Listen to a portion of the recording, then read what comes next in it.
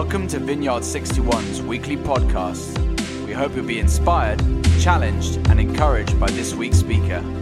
For previous messages, go to our website, vineyard61.org, or subscribe via iTunes or SoundCloud.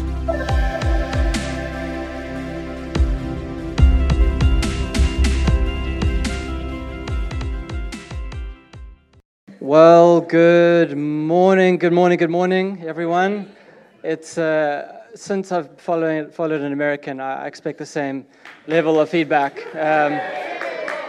I'm South African, and we are different, but I would appreciate that. It'll be a real encouragement to me this morning. So it's really good to be with you all. Good morning to those in the room. Good morning to Battersea in your site when you watch this in a few minutes' time, and to those online, whether you're in Brighton. Is it Brighton and Hove or Brighton then Hove? Brighton and Hove, or even Hong Kong, who knows? But I'm so glad to be with all of you this morning and to be sharing. I get the privilege of working on this team at V61 as the discipleship overseer, and I also have the privilege this morning of launching our new series on the Exodus, which I absolutely love. So I'm going to need all the time that I can get this morning. It's 40 chapters. I'm not doing it all in one go. We have 4 Sundays that we're going to use to try and get through this book as best as we can. So I'm going to try and introduce that, get us going, and then we've got 3 exciting further sermons coming up to dig deeper. You're not going to want to miss a single one of these. So make sure that you get here and you stay here and you enjoy it as much as you can. So don't leave, basically. I'm going to jump in right away, if I can, with a question. Here is my question. Imagine someone came into this room, or into your room in a non-threatening way, and took your Bible and tore out half of your Bible. Tore out the first part of your Bible. How would you feel about that? They had legal and they had spiritual authority to do that. What would that make you feel? Would you feel like, well, I only really read the Gospels anyway, so it's fine. I only ever really read the New Testament, so it's fine. I wouldn't matter too much. Or would you feel a real sense of, I've lost something of God's Word? What would you feel out of interest? How many of us in practice only have half a Bible? How many of us in practice only really have half a Bible? We dip into the Psalms when we're feeling a bit sad or we need a bit of encouragement. But apart from that, we pretty much stay in what we call the New Testament. I want to say that actually this is what's called the Marcionite heresy from 144 AD. So this has been going on for a long time. And I'm not trying to be humorous here. It's interesting to think, though, that this idea that we can separate the First Testament from the Second Testament has been going on for a long time. And the church called it a heresy in 144 AD, when a person called Marcion said that we should be doing this. Because the God of the Old Testament is full of judgment, is full of all sorts of nasty things we want nothing to do with. But then, because he knew in the 20th and 21st century that we'd come to value love so much as a culture, he underwent an extreme makeover and became really concerned with love. And the God of the New Testament is a God of love, and a God of forgiveness, and a God of compassion. And so this idea came into the church as early as the 2nd century AD, that we need to separate these 2 parts of the Bible out, because ultimately the 2 gods that it describes are separate. They're not the same God. So in fact, I actually think when we're reading our Bibles and we're coming to this incredible gift that God has given us, God's own self-disclosure in book form, when we're coming to it, it's actually unhelpful to refer to that first part as the Old Testament, because it comes with this idea of it's old and therefore no longer useful or valuable. It's not the most helpful way to think about this part of Scripture. I actually think it's better to refer to it as the First Testament or the Jewish Bible or the Hebrew Bible. And so I'm going to be calling it that from now on, for the rest of this talk. And if I slip up by calling it the Old Testament from time to time, forgive me. It's really ingrained in me. But calling it the Old Testament, right, has this connotation of old to be thrown away, to be replaced. It's far too easy for Christians to consider the First Testament largely irrelevant to our lives. It's laws about selfishness and shellfish. Try and say that fast 5 times. Selfishness and shellfish. archaic rituals, animal sacrifices, rules, rules, rules, right? All about rules. And none of us like to wake up in the morning and read about rules. We get enough of them on the road, or on the train, or on the bus, or whatever it may be. No more rules is better. But this is not how Jewish people understood their own texts and their own scriptures. In fact, the Psalms repeatedly consider God's instructions delightful. They're sweeter than honey, David says in Psalm 19. Rules don't necessarily feel sweeter than honey, do they? But that's because they didn't understand these as blank abstractions just to be applied in a legal sense. These were rules for life, to use another phrase. They were freedom-giving principles from God for life to flourish. How did Jesus view the scriptures? Well, Jesus, if we remember correctly, was a first-century Palestinian Jew. He would have seen them in the same way as his contemporaries would have seen the scriptures. He saw it as his mission to fulfill the law and the prophets, not to get rid of them. I actually want to read this for you. It's from Matthew chapter 5, verse 17. Jesus says in his famous Sermon on the Mount, "Do not think I've come to abolish the law of the prophets. I've come not to abolish, but to fulfill."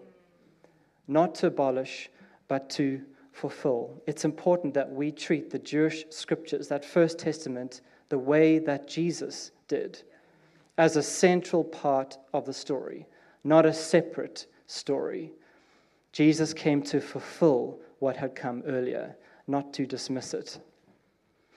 So, if you're wondering how that connects to what I'm about to say on this series, or why are we doing a series on Exodus, well, these are some of the reasons. We want to start to love, feel comfortable in, to cherish, and even to enjoy the earlier part of our Bible as a community. To turn there and not have our first thought be, oh no, but to be, this is God's story. This is God's story. This is God's word to me. This is where He's at work. To see its story as our story. So there's 3 ways to make the most of this series that we're about to do. And I want to lay those out, and then I want to jump into, I don't know what's funny, but sorry. I tried to find it, but I couldn't find it. So 3 ways to make the most of the series, and you can kind of view them as like 3 levels, not in the sense of if you do 3, you're the most important and the best, but whatever you feel God highlighting to you or you have capacity for, right? So 3 different ways. First, come every week. Just get here. You're going to get the whole sweep of Exodus only if you are here and you're present for each of the talks. And each of the preachers has worked really hard to make sure we get a solid diet of Exodus Bible in us. So come every week to get the full exposure, and bring a Bible. Bring a Bible with you. We're going to be camping in the text of Exodus. We're going to be reading from it. I encourage you, as Phil said a few weeks ago, to scribble, to highlight, to underline, to do whatever you need to do to get it in you, but bring a Bible that'll help you. And of course, we're going to continue these analyzing of Exodus in life groups, so don't miss those either. Second, read Exodus this month in February. I don't know what Bible plan you're on right now. Maybe it's kind of Bible in 3 months or Bible in a year or whatever you can do. But can I encourage you not to pause that necessarily, but if you can, to come with this journey in February by reading Exodus from start to finish over the course of the month. And then lastly, finally, if you have time and you can already do those first 2 things, there is a great book that is going to be a great companion to you as you're reading the Exodus story, which is a book written by Carmen Joy Imes. She's an Old Testament Exodus scholar and professor, and she's written a book called Bearing God's Name. I highly encourage you to have a look, if you have time, as that final way to engage in the series. Does that sound okay? So 3 ways. Pick 1, pick 2, pick all 3, up to you, but I think that'll help you to get the most of this. I want to dive in, but before I do, let me pray and ask God to speak through His word this morning. Father, we thank you for time. We thank you for your word, which is alive and active. And we ask that as we open up this text, this incredible book, this history of your work in the world through your people, that we would be touched by your presence this morning. Lord, we thank you that this book shows us a God who is present in His world. and we ask that you would presence yourself here and that we would be present to you. In Jesus' name I pray. Amen. Okay, are you with me still here? Yeah, good. American feedback is still here. Okay, so what I want to do this morning is I want to basically, first, very briefly, try and pitch reading the Bible as a story, an approach to reading the Scriptures. And the second thing I want to do is I want to give a brief overview of Exodus as a book so that we get the context and the picture. And then I want to lastly land on those opening chapters where we see God revealing himself to Moses in the burning bush, which is the self-revelation or self-revealing of God. So quick plug for reading the Bible as a story, overview of Exodus, and then landing in the God who reveals himself. So firstly, reading the Bible as a story. I don't know if you know, but there's lots of different helpful ways to read the Bible. And oftentimes it depends on which part of the Bible you're reading. Some parts of the Bible are history, some parts of the Bible are wisdom literature, some parts of the Bible are story. And sometimes, obviously, there's a combination of some of those. But it's helpful to read the Bible as a story, one big story of God at work in creation and redemption. A big story of God at work in creation and redemption. And try to fit all the different parts of the Bible that you read into this bigger story of God. So don't misunderstand me when I say story. Some would say, especially of the early books of the Bible, that this is just made-up legend, an epic tale, specifically questioning the fact of Moses' existence, or the plagues, or the crossing of the Red Sea. Just that can't have happened. That takes some kind of miraculous intervention, and we don't believe in that as a post-Enlightenment society. This stuff is nice for telling your children a bedtime, or maybe nice to read for encouragement, but true, no ways. So when I'm saying story, I'm not talking about something that is untrue or just has entertainment value. I'm talking about a true retelling of events. And if you're interested in the historicity of Exodus, I don't have nearly enough time to get into that as much as I would love to. So I'm going to put up a screenshot of a podcast that is incredibly helpful at looking at the historical evidence for Moses and the Israelites at the time of the 13th century BC. It's not as dry as it sounds, I promise. It's actually really, really interesting. It's by John Dixon, and his podcast is called Undeception. So have a look if that is something you're interested in. If not, don't worry, we can move on. So story by story, I don't mean something that has just pure fictional entertainment value or is useful for theological purposes, but I'm talking about something that is a true retelling of events that have occurred. So the opening 5 books of the Bible, Genesis, Exodus, Leviticus, Numbers, Deuteronomy, known as the Pentateuch or the Torah, lay the foundation for the events that are to follow. If we want to understand the whole story, you don't just jump in Act 3. You don't just jump in Act 2. You go right to the beginning to get the context of what comes next. You start at the beginning and let the story unfold. Genesis, Exodus, Pentateuch, first 5 books lay the foundation. They are the first act, so to speak, in the story of God, and we need to go there to read rightly. I wish, we come to the second point, overview of Exodus, I wish I could give you an outline of the whole Pentateuch. As you can tell, I love this stuff, but I'm not going to do that to you because we just don't have enough time, and I'm hoping that Phil and the rest of the preachers are going to pick up some of what I miss out. So I'm not going to do that, but let's start here. Let's start at the beginning of Exodus. Exodus itself picks up exactly from where Genesis leaves off. So if you remember the story of Genesis, really the overview is that it starts with generation in chapters 1 and 2, the creation story, to degeneration, the fall, disobeying God, setting ourselves up as our own gods and lords of our lives, and then goes in the third part to regeneration, the hints of God redeeming his story and his people starts then. That's how we move through Genesis, and we get to the end of Genesis, and we have Joseph having settled in Egypt. Pharaoh promoting Joseph, and Joseph's family moving across. All 70 of them are now living in Egypt. And we get to the end of Genesis. Joseph has died, and it says all that generation of Joseph died as well. And that's where Exodus starts. This new generation after Joseph. So here we go. Exodus picks up from here. There's 2 parts. I hope you're not minding all these little graphs. It just helps me, so hoping it helps you. The Exodus movement, we have 2 parts to Exodus. Starts with Exodus from Egypt in the first 18 chapters of the book. And then we move to the covenant at Sinai. God on the mountain, his presence coming down, the tablets, the temple, all of that stuff happens in the second half of the book. So that's how we can divide it up. So we read in chapter 1, verse 7. We're finally getting to the text here.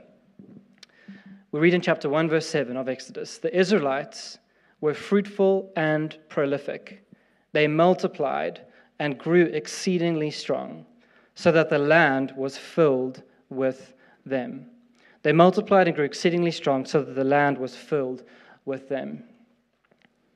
So what we have here is an allusion to the promise to Abraham in Genesis. Whenever you see multiply, grow, increase in number, you need to think promise of God to Abraham, to protect him, to move the story of redemption forward. We go back to Genesis 1, where God says the first creation mandate to humanity is be fruitful and multiply. His promise to Abraham in chapter 12 of Genesis is, I will make you fruitful and increase in number as a sign of God's faithfulness. So here at the beginning of Exodus, we're seeing God's faithfulness to his promise. The 70 that came into Egypt have increased and multiplied. We're seeing that original creation mandate of God coming to fruition. God's plan seems to be working. But this multiplication, this favor that is on the people of God attracts opposition, which is where we start to see Pharaoh enter the picture. I'm going to briefly summarize these events because I'm hoping you're going to read this story this week in your own time.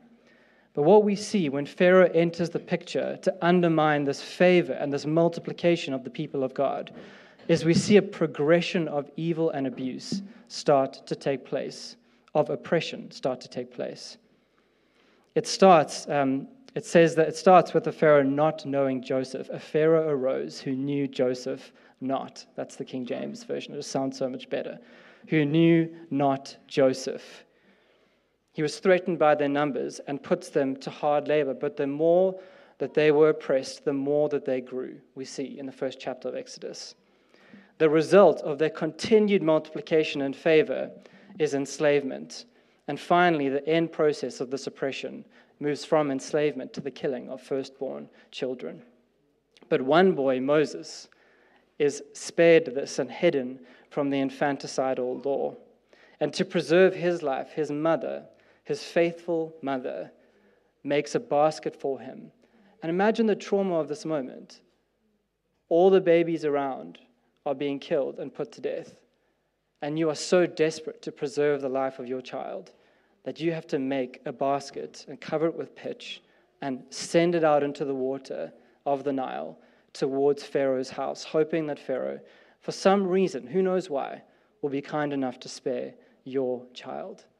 Imagine the trauma of that moment, the start of this young life, and yet he's sent out and miraculously he survives. He's taken in by Pharaoh's daughter and grows into adulthood. 40 years go by. And nothing much changes in the story of the harsh treatment of Israel in those 40 years. They wait, and they wait, and they wait. Until one day, Moses, at 40 years of age, takes action. And it's what God does through Moses that takes center stage for the next 40 chapters of Exodus. So this small, young, vulnerable life that is preserved by the faithfulness of a mother is the life that God will use for the next 40 plus years of his life. Longer, I think he lives till about 120, according to Scripture. The next 80 years of his life to deliver the Israelites from Egypt and to get them to the very step of the promised land.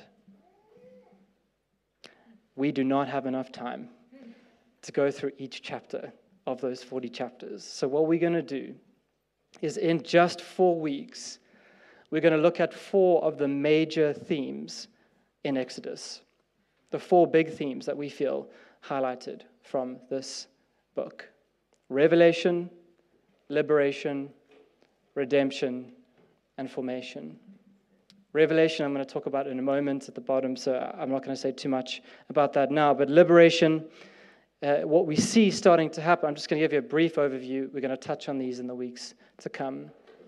When we're talking about liberation, we realize that the seemingly private and individual sin of Adam and Eve in Eden has slowly seeped into the systems of society by the time of Exodus. What seemed to be private and individual has now been worked its way into the very systems of the way the world runs. This has been called structural sin. I don't know if you've heard that term before, but structural sin is really personal sin writ large. It's personal sins that have become systemic, systematized, brought into the structures of society, which makes perfect sense. If we collectively sin enough as individuals, that's going to become a way of life in society. That's what has happened. And Exodus has been the go-to book for many oppressed individuals and groups in history. That's where they have gone. And it's known as liberation theology. But why this book? Why do they go to Exodus, those who feel oppressed, marginalized, alienated, isolated? Because in Exodus, it's God who takes note of the suffering and God who takes action to liberate the suffering and enslaved. And what that means is that it's never God's intention that any would be oppressed or enslaved or suffer in this way. God never endorses the domination of one group by another ever. And we're going to see that in this book. God liberates his people from slavery and from oppression. That's the kind of God we are talking about. Redemption. Redemption is the how of liberation. It happens in an unexpected way, through redemption by the blood of the Lamb. That's how God will liberate his people. He's going to redeem them by the unblemished Lamb. And he's going to pass over, which in Hebrew is the word Pesach, and actually better translated as covering or protection. God is going to protect from death all those covered by the blood of the Lamb, which of course points us straight to Jesus, right? The very moment of Jesus' death is the Passover weekend. He chooses that moment to best interpret what his death and resurrection will mean. It'll be a covering. It'll be a protection from death itself, and it's going to happen by the blood of the Lamb. He is our Passover Lamb. Excited to get into that one in week 3. Lastly, formation, and then we're going to come in for a landing. Formation. God leads his people out of Egypt through the wilderness to the mountain of God. And at the mountain of God, he forms a people for himself and prescribes ways for worship and holy living. Ultimately, what this is about forming a people who are to bear the name of God in and to the world. A people who bear the name of God in and to for the world. So there we have it. Revelation, redemption, liberation, redemption, and formation. Those are the 4 big themes that we are going to explore together. Hope that whistle-stop tour was not too overwhelming. And so let me try and bring this together as we finish this morning. As we read Exodus, we need to ask, why is this happening? What is God's purpose in acting in this way? Why is he doing this? If Exodus were just about leaving Egypt, the book could have ended in chapter 15, because that's when they leave. That's when they go through the Red Sea and they sing the song. Miriam leads the whole of Israel in a song. That's where it could have ended, but it doesn't. Why? Because more than slavery versus freedom, this is about the identity and character of the master Israel will serve once they are free. After they leave Egypt, slowly God draws trust from Israel and trust from us as we read the story of Israel, as we encounter his character and nature in what he does, in the promises he makes, and in the promises that he fulfills. God has a goal for the Exodus. And there's one Old Testament scholar, Victor Hamilton, he writes this, and I'm going to read this, and we're going to come into thinking about Moses' encounter with God. Victor Hamilton writes this: Exodus begins by briefly referring to Jacob's going down to Egypt, and ends by referring to the Lord's coming down from the mountaintop to dwell among his people. The God who has come down in Exodus 3:8 to rescue his people is the God who in Exodus 40 comes down to remain with his people. It is a coming down that shifts in emphasis from deliverance to dwelling, from saving to staying, from deliverance to dwelling, from saving to staying. See, God's long-term goal has always been to dwell with a people, to make his home in the midst of a people. That is God's long-range goal. That's his goal in the Exodus, and we see it even more specifically pronounced in the person of Jesus, who's called the place where God dwells. He is the tabernacle, God dwelling in our midst. So this is the goal of Exodus that we have to keep in mind. Deliverance to dwelling, saving to staying. So we come to this last part that I want to share with us this morning. Briefly, I want to say this: that God is a God who reveals himself to his people. And we see that in the moment of the burning bush in Exodus chapter 3.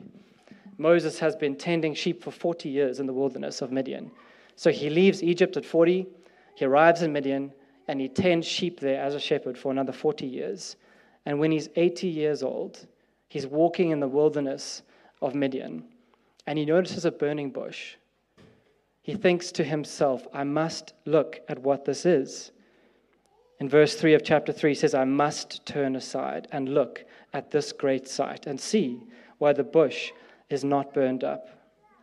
Verse 4 goes on to say, when the Lord saw that he had turned aside to see, God called to him out of the bush, Moses, Moses. And he said, here I am. Moses is doing his daily work. He's doing his daily shepherding. He's not fasting, he's not praying. He's not in some temple somewhere. He's doing his daily work. And as he's doing his daily work, he notices something that he could either ignore or he could pay attention to. And as he chooses to pay attention to that in the humdrum of his daily life, God notices his noticing. And the verse says, when the Lord saw he had turned aside to see, God called to him. And it's this revealing, God revealing himself through our curiosity and our paying attention in the dailiness of life that brings about all the following steps that occur in this story. The story of redemption starts with paying attention to God's little movements in the day and in your life. This is not about having to be in a temple. It's not about having to be in ministry. It's not about having to be fasting or praying. Though if God calls you to do that, do it. God moves in on our lives because he wants to be known. He wants to be with his people. He wants to be with you, and he wants to be with me. He's a God who wants to be known, and we can know him by name. Moses says, who shall I say has sent me? God says, tell them, I am who I am. I am has sent you. The God who has always existed, who needs nothing else outside of himself to exist. The God who's about to do all of this incredible stuff can be known through what he does, through who he is.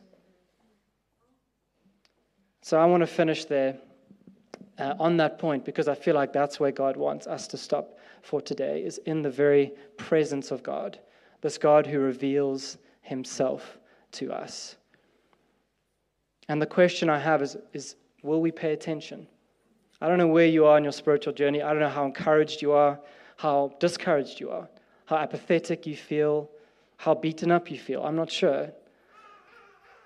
But it takes a little moment of curiosity and paying attention for God to do great things with, in, and through us.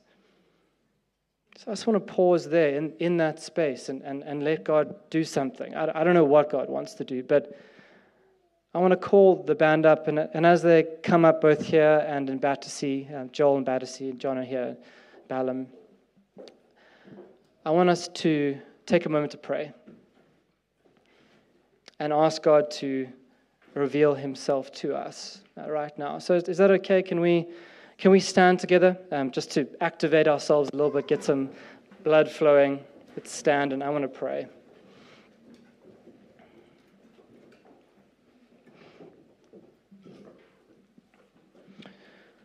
Father, thank you that you are a God who reveals himself to us.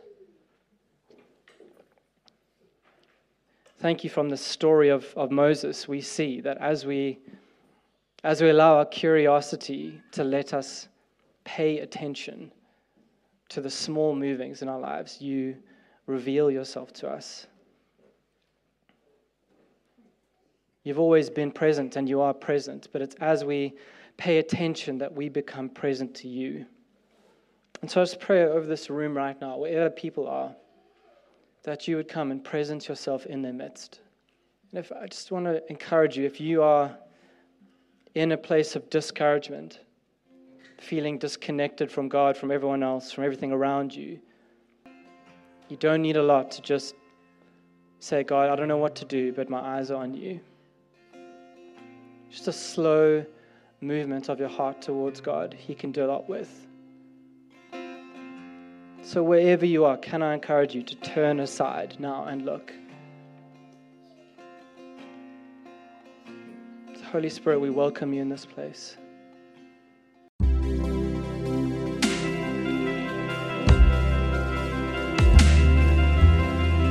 Thank you for listening to this week's podcast.